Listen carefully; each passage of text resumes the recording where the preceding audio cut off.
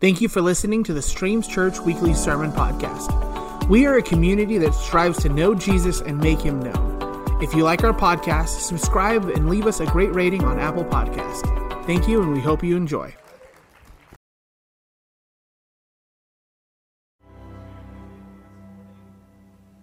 so thankful for that. My name is Shawn, I'm the pastor here, and I wanted to kind of talk a little bit about story. About your story, about God's story, even share a little bit of my story. And maybe you saw that video and you felt like, ooh, I can relate a little bit to that story. I can relate to the kids being gone or my milk running out. That happened to me this morning, actually. But we all have a story. We all have a background. And I know that if you were to ask me a little bit about my story, or if I were to ask you a little bit about your story, you might begin to share about maybe where you go to work, who's in your family, your spouse. You might talk about your children. You might talk about things that you've gone through, challenges, or degrees that you've earned, places you've been. All of these things make up our story. Also, the people that you hang out with. The people that influence your thoughts, that you share ideas, they all come together and build who we are as a person, our identity. We're all writing our story like our own autobiography today. And I want to talk about how God's story intersects with your story. But before I do that, I had to share this little book because I've been married to my wife, Susie, for 17 years. She is amazing. We have two kids, a 12-year-old and a 10-year-old. And my son, Miles, when he was a baby, he loved this book. And we found this book, and why we loved it so much is the character in this book, his name was Miles. And so we loved this book. As a matter of fact, we had a friend who also their son was Miles, and the very first thing we got him was this book. There's something I think that's fun and unique about relating to something, whether it's a book or a TV or a movie, when you're in it. Like, have you ever wanted to be on TV or you wanted to be an extra in a movie? Come on. Okay, Joey.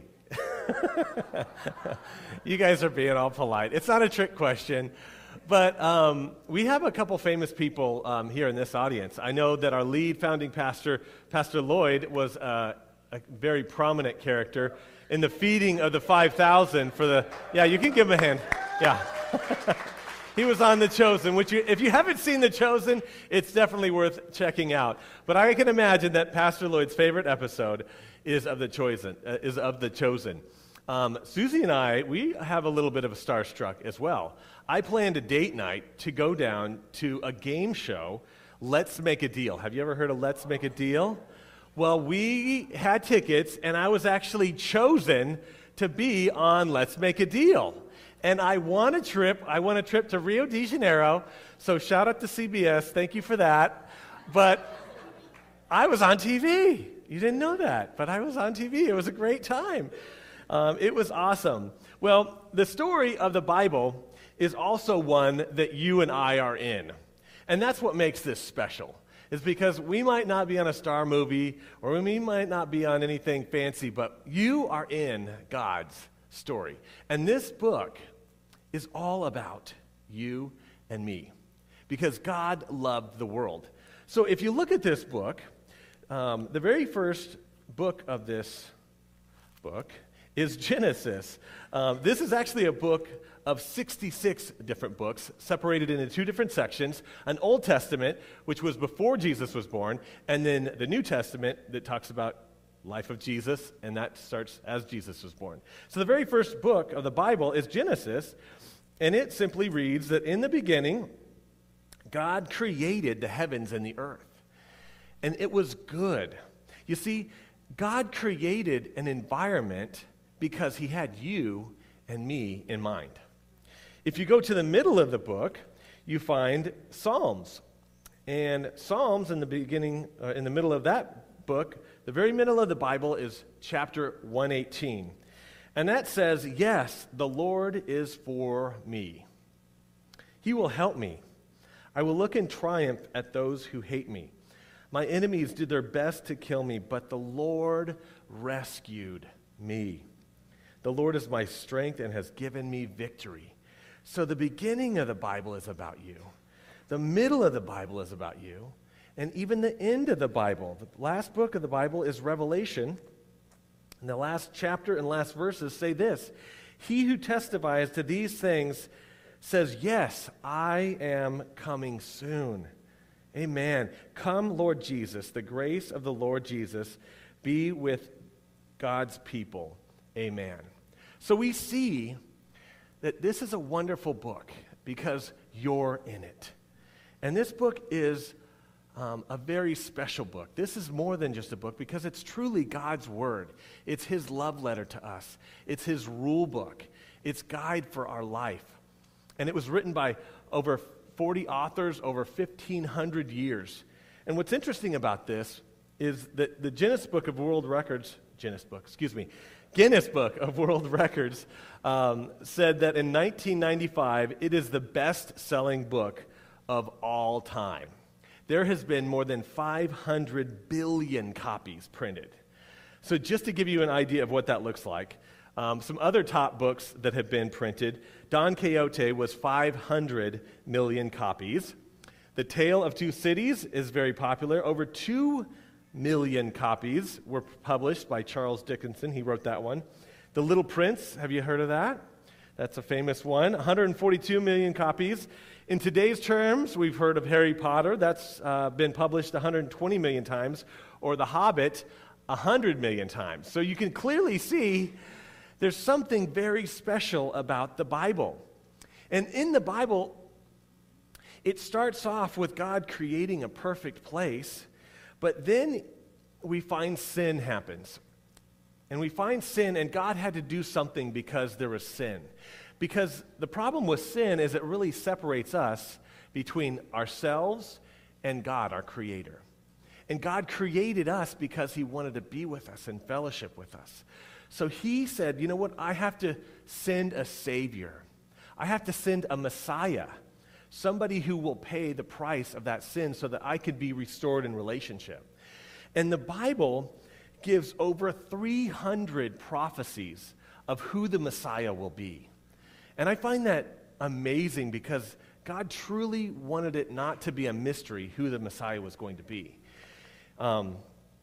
This one author, he was a mathematician, Peter Stoner, he said the probability of one person fulfilling just 48 of the prophecies in the Old Testament would be the odds of 1 with 157 zeros followed by it. Yet Jesus didn't fulfill 48. He fulfilled all of them. Over 300 prophecies. God took it serious that He would send a Messiah to save us. Some of those prophecies were that Jesus, who is the Messiah was to be born in Bethlehem. He was to enter Jerusalem on a donkey. He was to be sold for 30 pieces of silver, be born to a virgin, be executed by crucifixion, having his hands and nails pierced. He was to be given vinegar to quench his thirst, executed without having a bone broken. He was to be buried by the rich graves, and he was to be raised from the dead. Jesus is the Messiah. He fulfilled all of those prophecies. And we're here today because of the last one, because he has been risen from the grave. Jesus was sent by God for the world and for you and for me, and he knew that we would need him. He knew that we would make mistakes, that we couldn't pay the price of our sin. And that's what the Bible is about. That's what the good news, if you've heard of that, or the gospel is. What that means is, it talks about in Romans 3:23, it says, we've all sinned. We've all fallen short of God's glorious standard. So even if we've done a whole lot of good things, if we've messed up, we still fall short of God's standard. And so honestly, I look at this as almost good news. And I'll tell you why. A lot of times you might have conversations with people and you're like, hey, do you feel comfortable about your life after you die? And a lot of responses you might hear is, yeah, I think I'm a blank person. I'm a good person. I'll be okay. The thing is if it was about being good enough to get to heaven, that would drive me crazy in my mind. Because the way my mind works is, am I good enough? Have I done enough good? Or, I've done good, but I messed up here. Does that erase some of the good? And how much of the good does it erase? Because if there's one thing I want to get right in my life, is eternity. Like, that's something that you don't want to mess up. So God says, hey guys, time out. You've all messed up. We've all fallen short of God's glorious standard. And he says there's a price for that. There's a price for our sin. Just like if I'm speeding and I'm, have my tunes on, I'm not texting or driving, anything like that. But if I speed and I get pulled over, there's a manual, there's a grid on what my price would be for that ticket. You can't just come up with some random number and the police officer says, oh, you owe X amount of dollars. Well, here's what the Bible says. The price for sin is this. It's found in Romans 6:23. It says, the wages of sin is death, but the gift of God is eternal life in Christ Jesus our Lord. So what this means, what does that mean, death? So we all sin. The punishment for sin is death. It doesn't mean a physical death. Our bodies are all getting older, and we will die a physical death, but it means a spiritual death. And what that looks like is it's like a separation from God. Remember, sin is what separates us? So a death is a separation from God. But the second part of that verse is he gives us the gift of God. In Romans 5:8-9, it says, God demonstrates his own love for us in this. While we were still sinners, Christ died for us. Since we have now been justified by his blood, how much more shall we be saved from God's wrath through him? John 3:16, that kind of sums up the good news. It says, God loved the world. He so loved the world that he gave his only son, that whoever believes in him would not perish, but have everlasting life. You see, he made a way so that we could find salvation. And that is the good news. That is the message. Because in the Christian faith, it doesn't matter how good you are.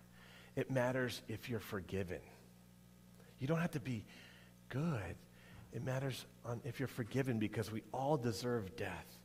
But that's why Jesus is so amazing. He rose from the dead. He took away our sin. And that's God's story.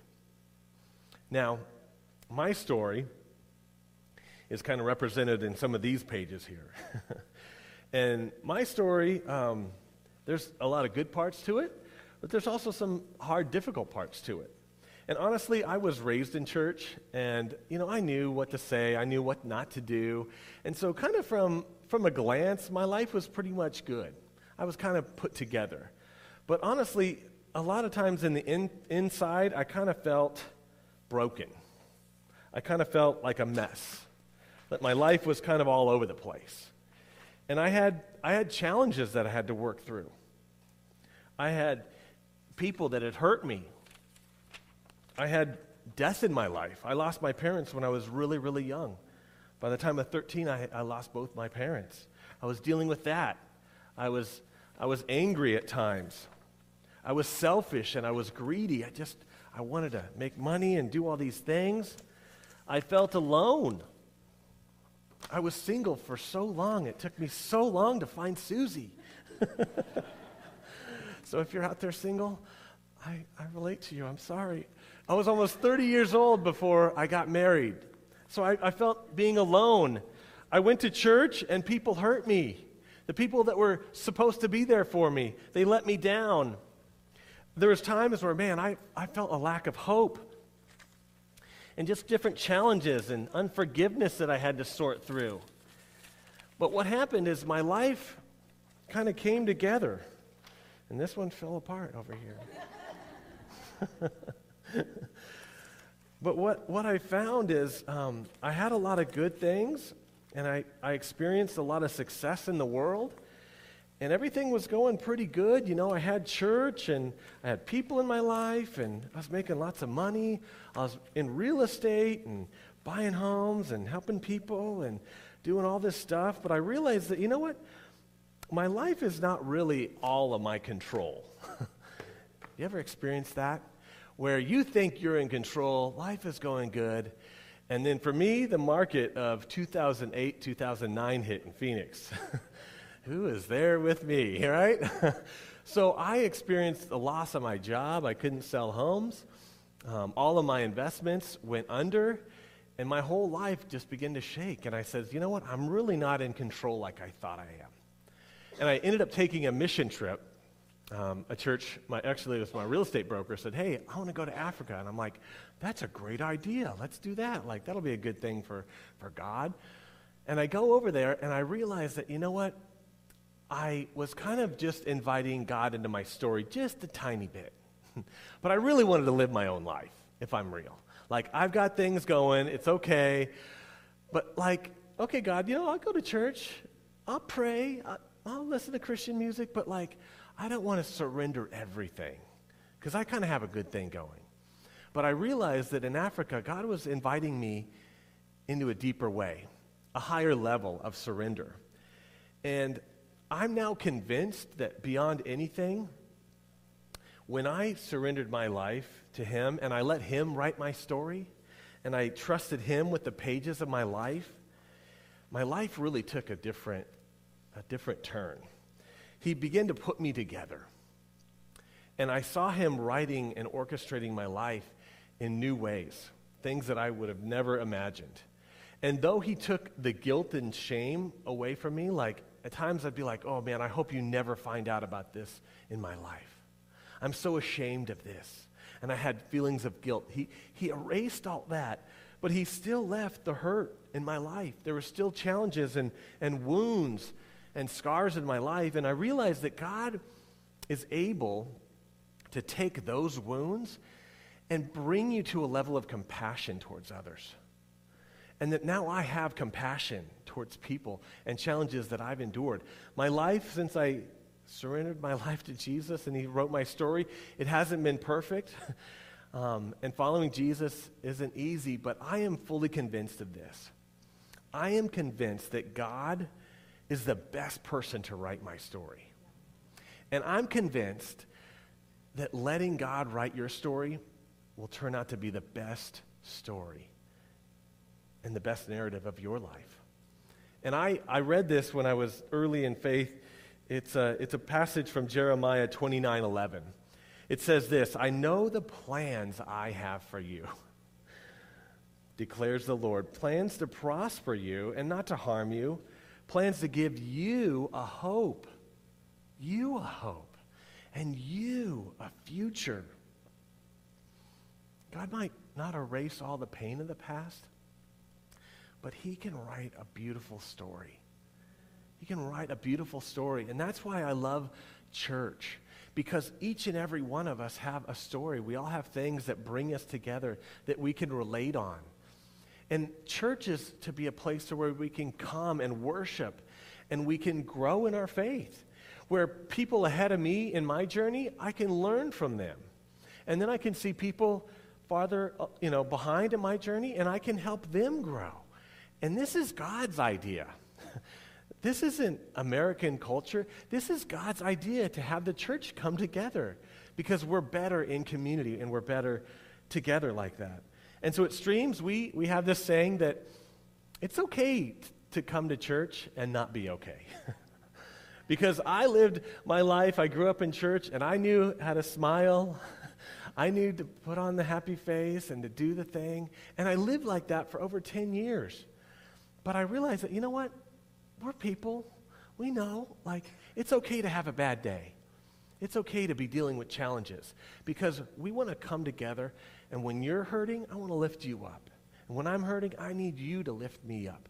And that's the idea of church. And I think some of us have maybe gone through church life, and we've been serving the Lord for decades, and it seems like, man, I'm getting weary. Like the pages of my life and my story, they're kind of starting to unravel just a little bit. Like I still have my faith, but I'm not sure about church. I still have my faith, but man, I just see so much evil in the world, and I don't know how it's all going to end. I want today to be an invitation for God to rebind you, to put you back. I heard a story of our elder Paul. He had a Bible that he loved, and he read it so much that the pages were starting to fall off, and they were kind of starting to get loose. And his wife rebound his whole Bible. Isn't that right, Cookie? Was it a gift from you? Another friend. Oh, I got the story all wrong. Anyways, Paul got a new Bible that was rebound. And I feel like that's maybe what you need, is just a new freshness where the joy of the Lord is your strength. Because as Christians, this message never gets old. That God saved us. I remember the person I was.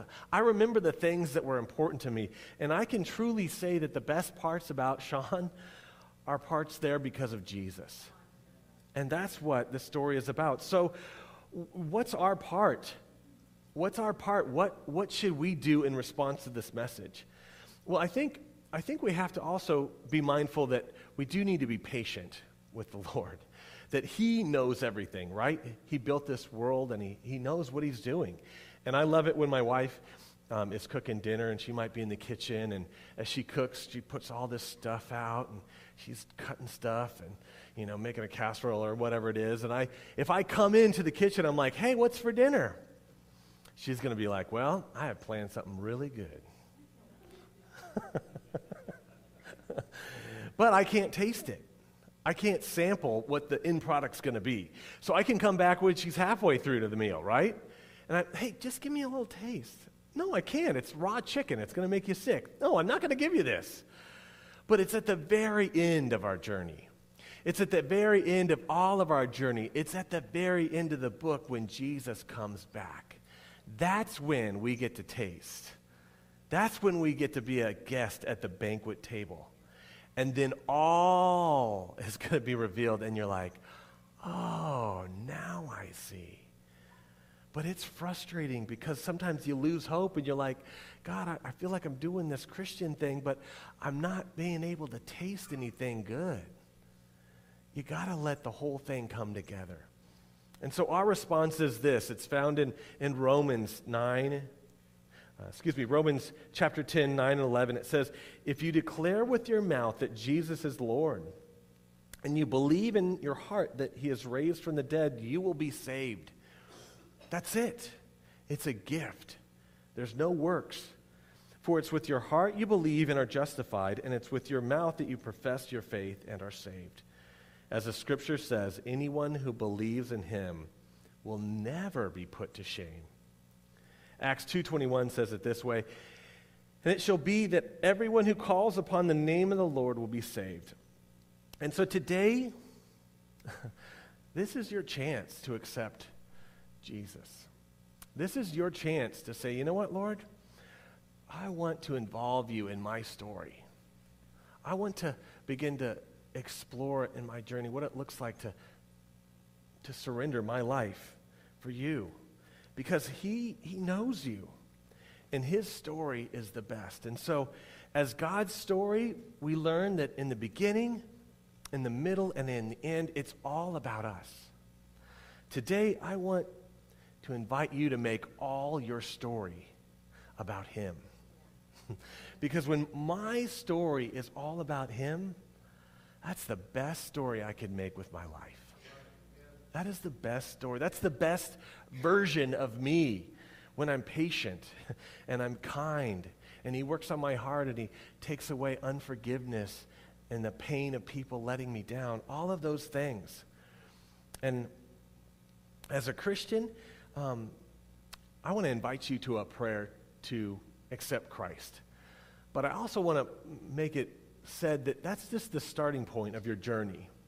Like, I've been married to my wife a long time, and just because a person has a ring on their finger doesn't mean that they've made a commitment and have a relationship.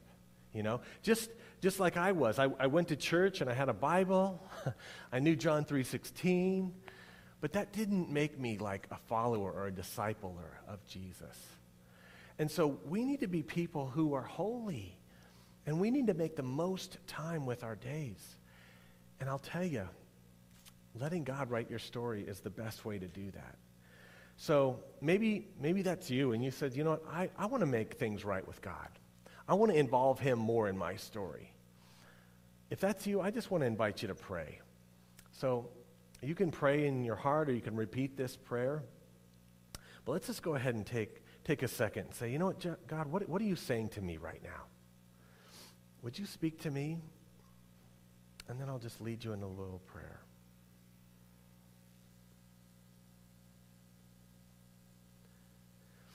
Heavenly Father, I thank you for all that you've done to weave me into your story.